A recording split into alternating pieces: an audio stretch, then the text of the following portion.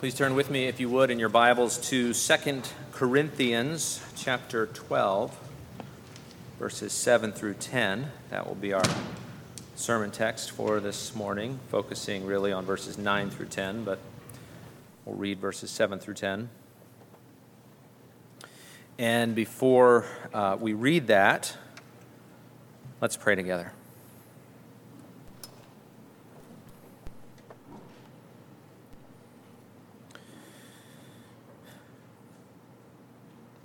Our Father, we thank you for your love in your Son, Jesus.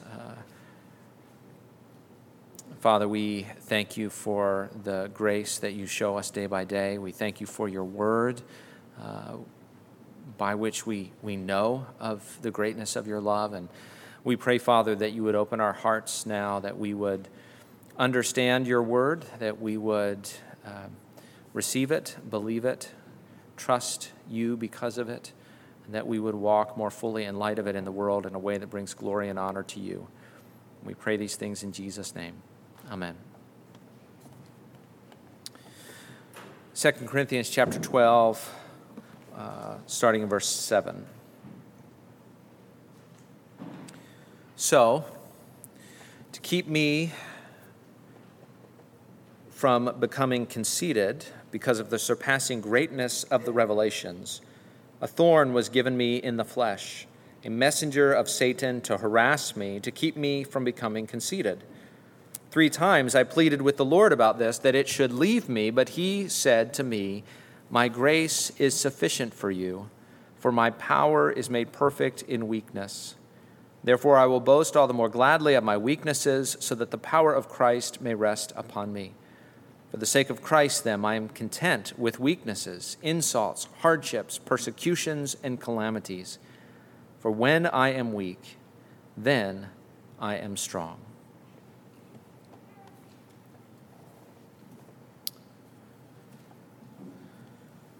Do you have what it takes? It's kind of an odd question because the answer is, well, it depends. Do I have what it takes for what? Do I have what it takes to sit through this sermon? I hope you do. Or do I have what it takes to be the MVP in this year's Super Bowl? Probably not. Recently in my life, I have been in circles where sort of a motivational speaker approach to life is pretty common. You know, you can do this, you have what it takes, look within, find the strength, and accomplish your goals. And to be fair, within the limited context in which I hear such things, what the speaker is saying is normally true. The person can do what they are being asked to do. But what about this as a total life philosophy? And how do we even understand these more limited applications in a kind of theologically robust way? Well, as life philosophy, and I hope to show even in more limited applications, this statement, "you have what it takes within yourself," is false. Now, my goal here is not to be a demotivational speaker. In fact, I hope that you will feel more motivated by the end of the sermon and more empowered by the end of the sermon, despite the fact, and actually even because of the fact, that you don't have what it takes within yourself. We're going to look at 3 things here, roughly following the same pattern we've seen each week. We'll see that this lie is destructive, promoting pride and condescension and despair. We'll see that this lie distorts the reality of God-given strengths and resources. And we'll see that this lie denies the necessity of Christ's power at work in our weakness. So first, this lie is destructive. This lie is destructive, promoting pride and condescension and despair.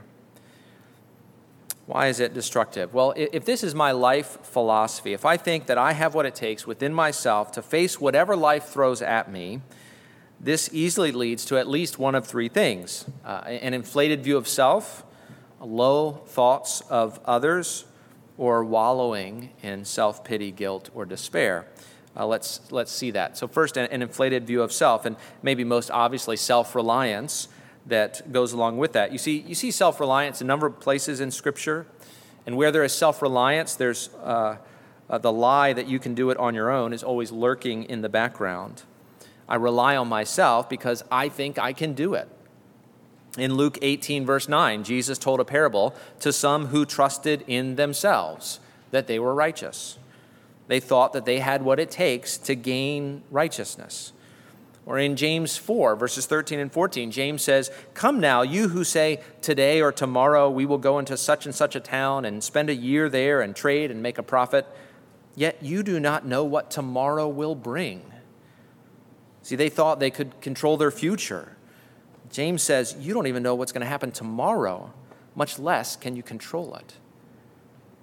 In a parable of the man whose land produced so much that he had to build bigger barns to hold it all, he thought he could secure his future. He said, I have much laid up for many years. But God is in control, especially of who lives and who dies. And so he could not control one day of his future. Self-reliance, of course, quickly becomes pride, right? The classic examples of this are in the Old Testament, the Gentile kings throughout the Old Testament. To Pharaoh, God says in Ezekiel 29, "Behold, I am against you, Pharaoh, king of Egypt, the great dragon that lies in the midst of his streams, that says, my Nile is my own. I made it for myself." What arrogance the Pharaoh must have had to say such a thing. Or Nebuchadnezzar, who is brutally honest when he says foolishly in Daniel 4, "Is not this great Babylon, which I have built by my mighty power as a royal residence and for the glory of my majesty?" You see, when we act in self-reliance and pride, what do? We don't turn to God for strength.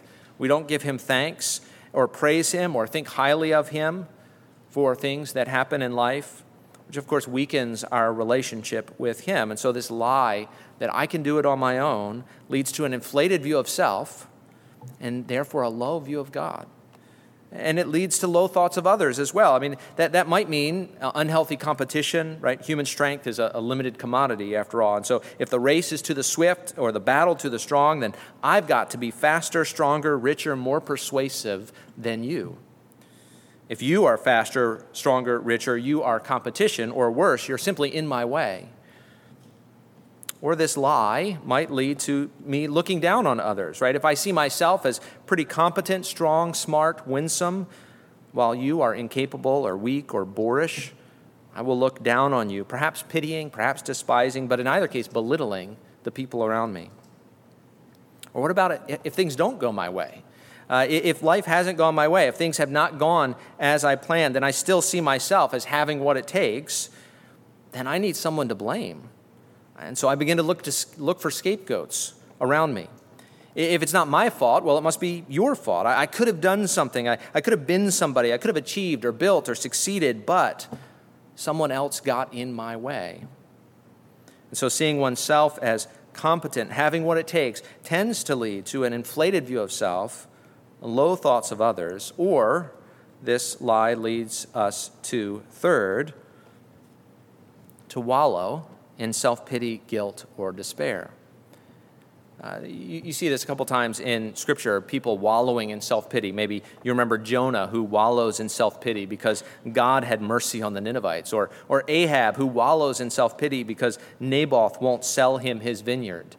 And you see, we wallow in self-pity when things don't go our way and we see everything as out of our hands. If it's your fault, right, if I blame you, then pity poor me because there's nothing I can do about it. Again, maybe I could have done something, perhaps, but it's out of my hands, and so there's nothing left to do but wallow. And yet, we don't all wallow in self-pity. Sometimes we wallow in guilt. This is when I blame not you, but me. Think about how this lie leads to guilt. If I have what it takes within myself to shape my life however I want, but things don't go my way, I have no one to blame but myself. I could have done something. I should have done something, but I didn't. And so I wallow. This is not the real guilt of sin, of course, but the false guilt of thinking I could have or should have shaped the world to fit my wishes, but I failed. The only God I have crossed is the God of my own desires. And so this lie might lead us to wallow in self-pity or guilt or even despair. At some point, if we believe the lie that we have what it takes within ourselves, but life keeps grinding against us, if things consistently break down, if our paths keep going where we don't want, at some point I just have to think, well, maybe there's something wrong with me. Maybe I'm defective. Maybe others have what it takes within themselves, but not me. And so I give up and despair. And so I might feel sorry for or blame or despair of self. This lie leads to an inflated view of self, low thoughts of others, and wallowing in self-pity, guilt, or despair. Now, there's something that I should say at this point that's kind of an aside, and it deserves more time than I can give it. But when life does lead in this direction, where everything seems to go wrong, where everything seems to break down, we need to see that God breaks us for a purpose, meaning he breaks our pride, our self-reliance for a purpose, not so we can wallow, but so we can grow. Paul says this in 2 Corinthians 1, 8-9. He says, "For we do not want you to be unaware, brothers, of the affliction," so not something Paul wanted, to be sure. "We do not want you to be unaware of the affliction we experienced in Asia, for we were so utterly burdened beyond our strength." Paul didn't have what it took within himself.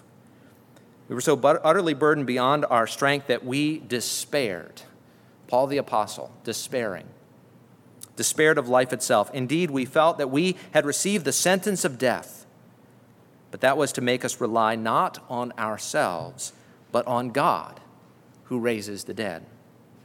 See, there was purpose in the trial, purpose in the failure, in the affliction, in the challenges. And remember, Paul's afflictions were not small by our standards. They involved false accusations, beatings, imprisonment, betrayal, and more. But Paul says that was to make us rely not on ourselves, but on God who raises the dead. So this lie, I have what it takes within myself, is destructive. It promotes pride, it promotes condescension, it promotes despair. But second, this lie distorts the reality of God-given strengths. Remember, all of these lies that we've been looking at over the past several weeks, they're all distortions of something true. Satan is not an artist. He's not original. He's not creative. He doesn't create bad things. He twists good things into bad shapes. What do we need to see about God-given strengths? First, we need to see, yes, we all have God-given strengths, and we are called to steward those God-given strengths. But God-given strengths only bear fruit if God blesses them. So first, we all have God-given strengths and resources. This is one way that we reflect the image of God in the world. He is powerful, and we have been given created powers, strengths, resources, abilities, skills. These reflect God's power in the world and are a part of being made in his image. Our acting in the world reflects God's ability to act. Our speech reflects God's ability to communicate. Our industry and creative arts reflects God's creativity and ingenuity. Our strengths reflect God's strengths, and God is the source of all strength, all resources. And so in a lengthy prayer, David recognizes that as he begins to gather resources for building the temple, he prays like this. He says, "Yours, O Lord, is the greatness and the power and the glory and the victory and the majesty, for all that is in the heavens and in the earth is yours. Yours is the kingdom, O Lord, and you are exalted as head above all. Both riches and honor come from you, and you rule over all. In your hand are power and might, and in your hand it is to make great and to give strength to all. And now we thank you, our God, and praise your glorious name. But who am I, and what is my people, that we should be able thus to offer willingly? For all things come from you, and of your own have we given you."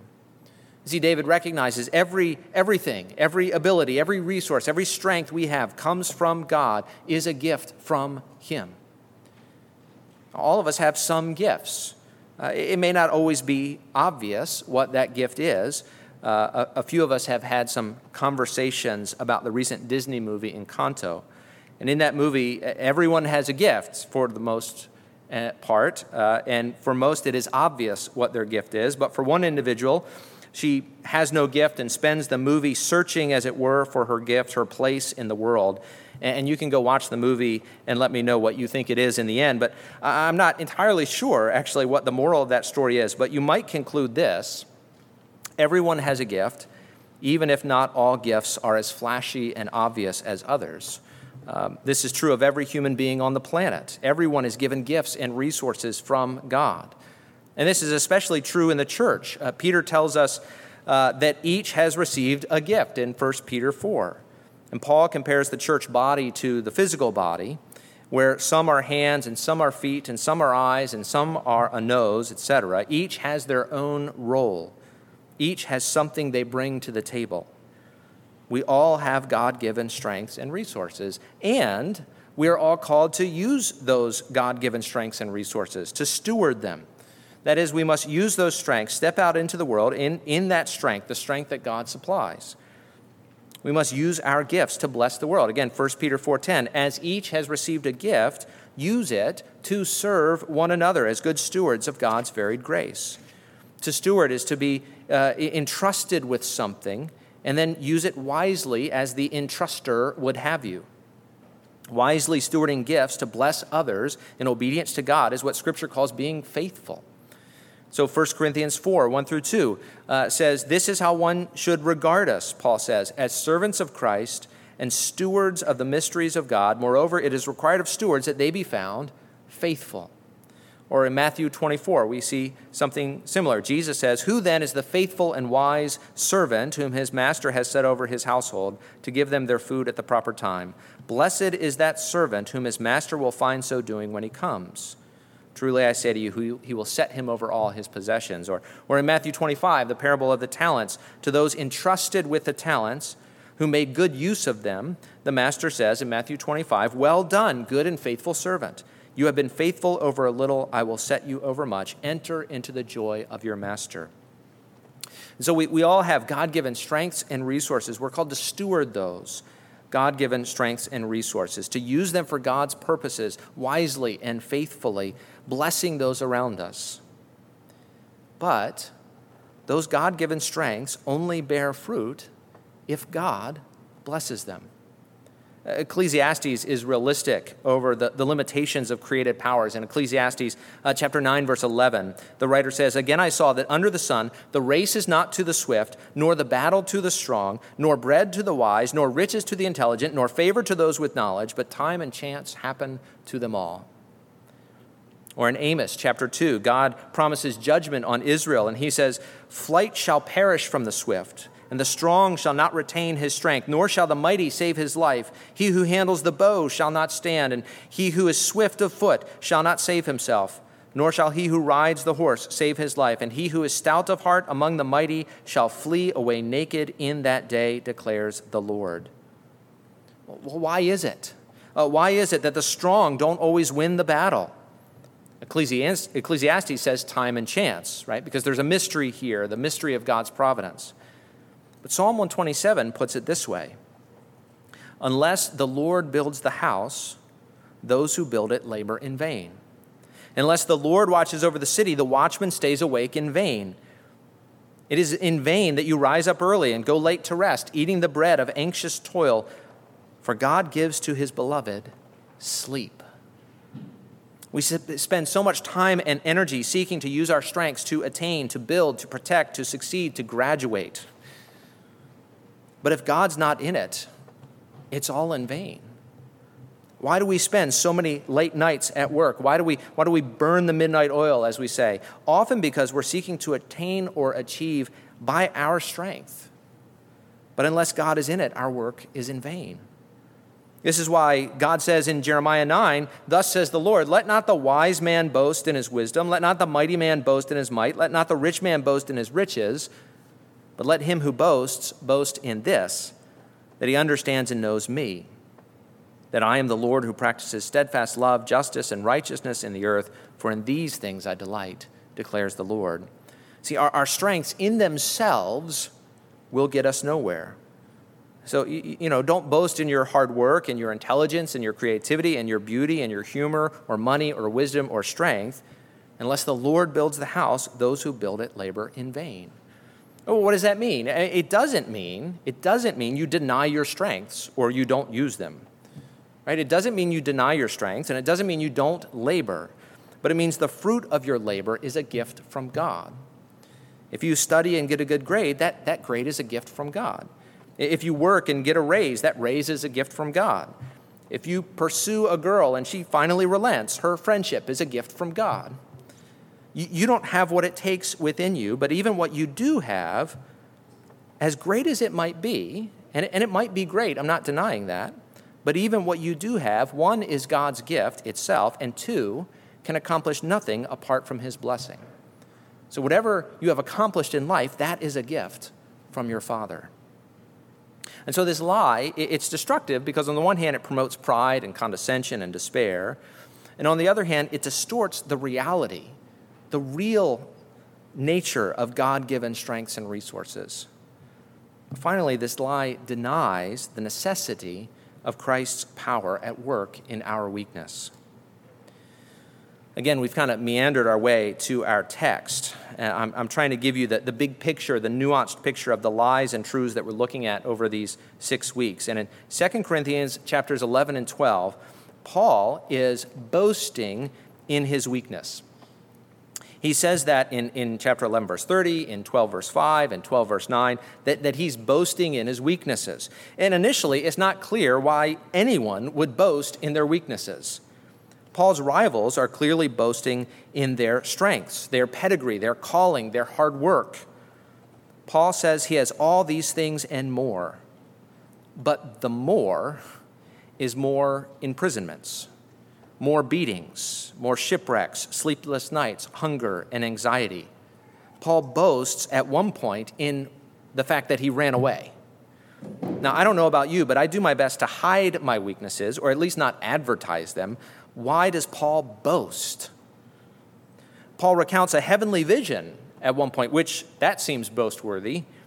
But in 2 Corinthians 12:7, he says, "So to keep me from becoming conceited because of the surpassing greatness of the revelations, a thorn was given me in the flesh, a messenger of Satan to harass me, to keep me from becoming conceited."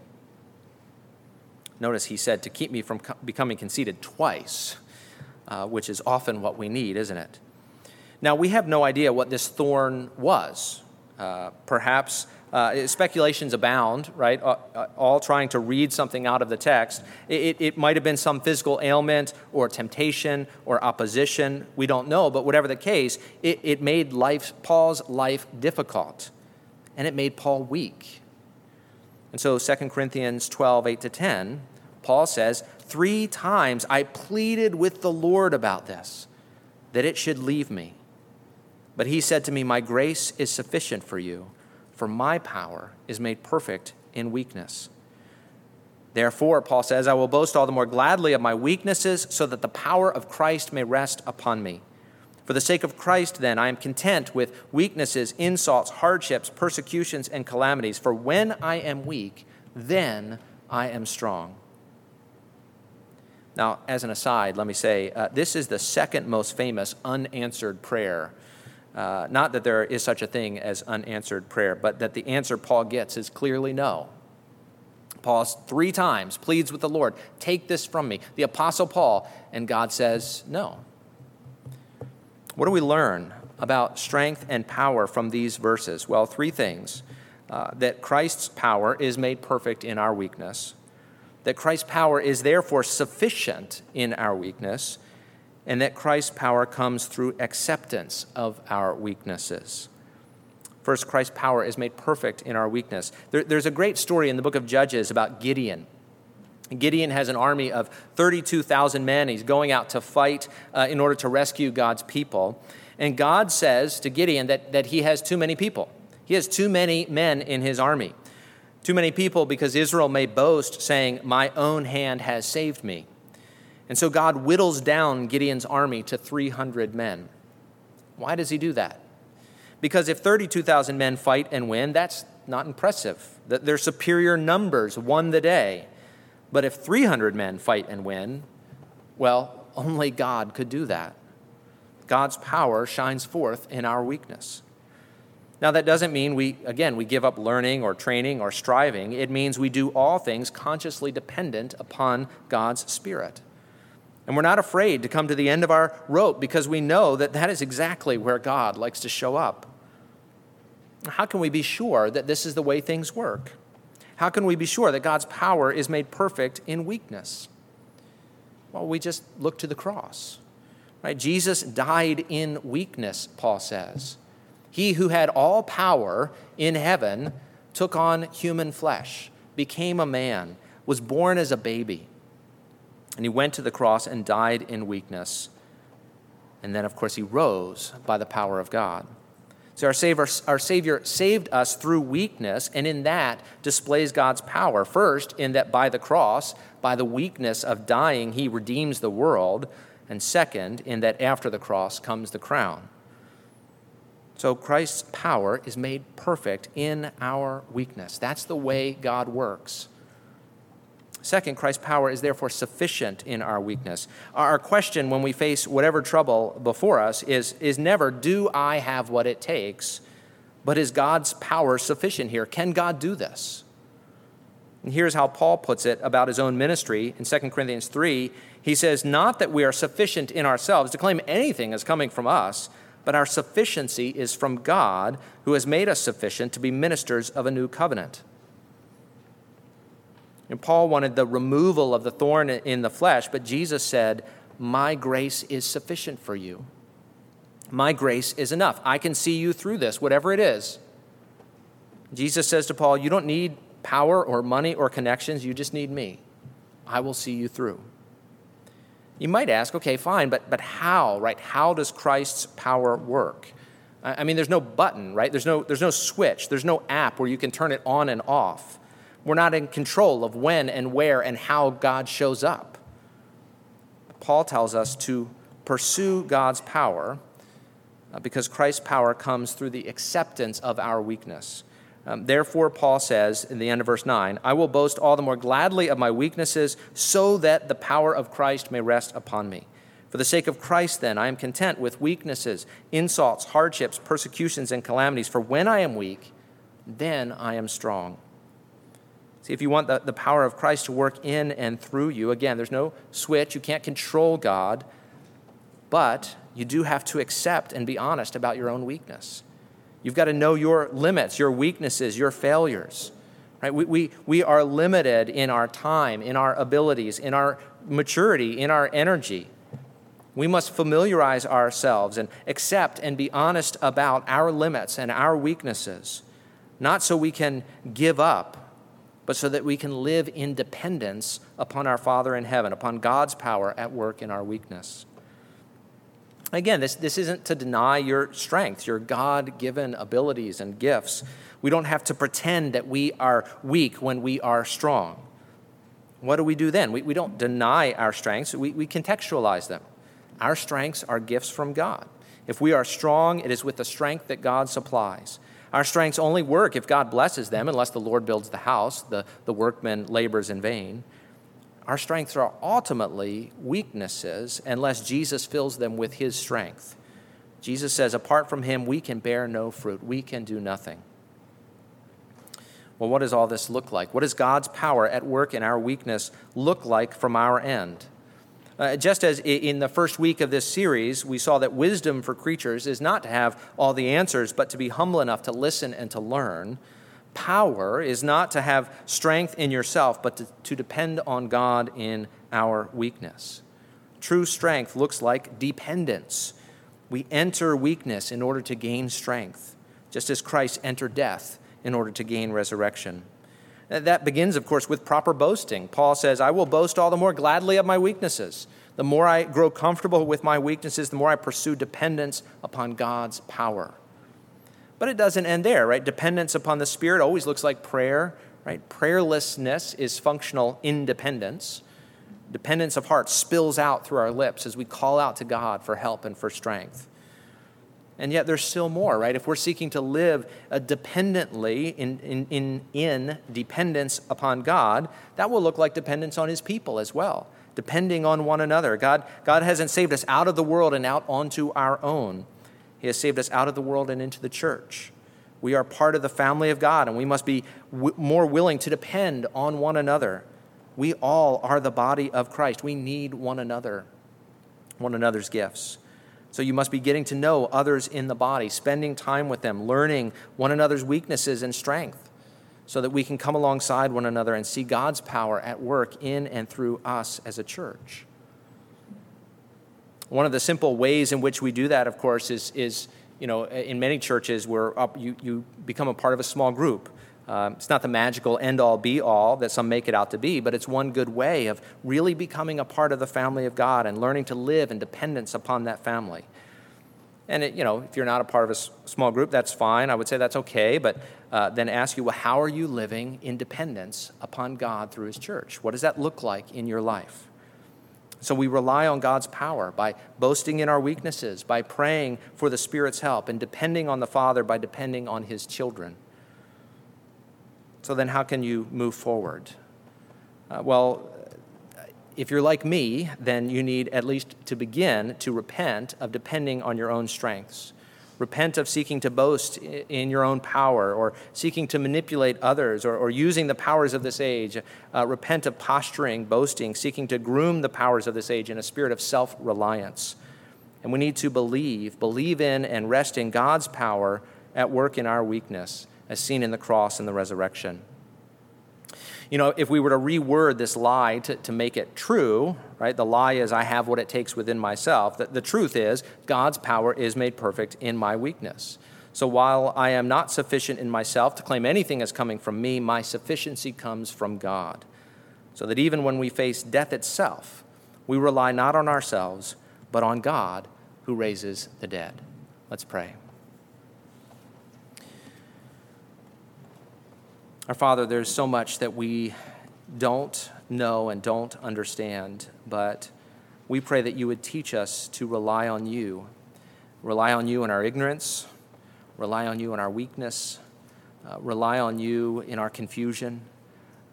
Father, help us to look to you, trust in you, rely on you, depend on you in a way that your strength, your glory is seen in the midst of our weakness. And we pray these things in Jesus' name. Amen.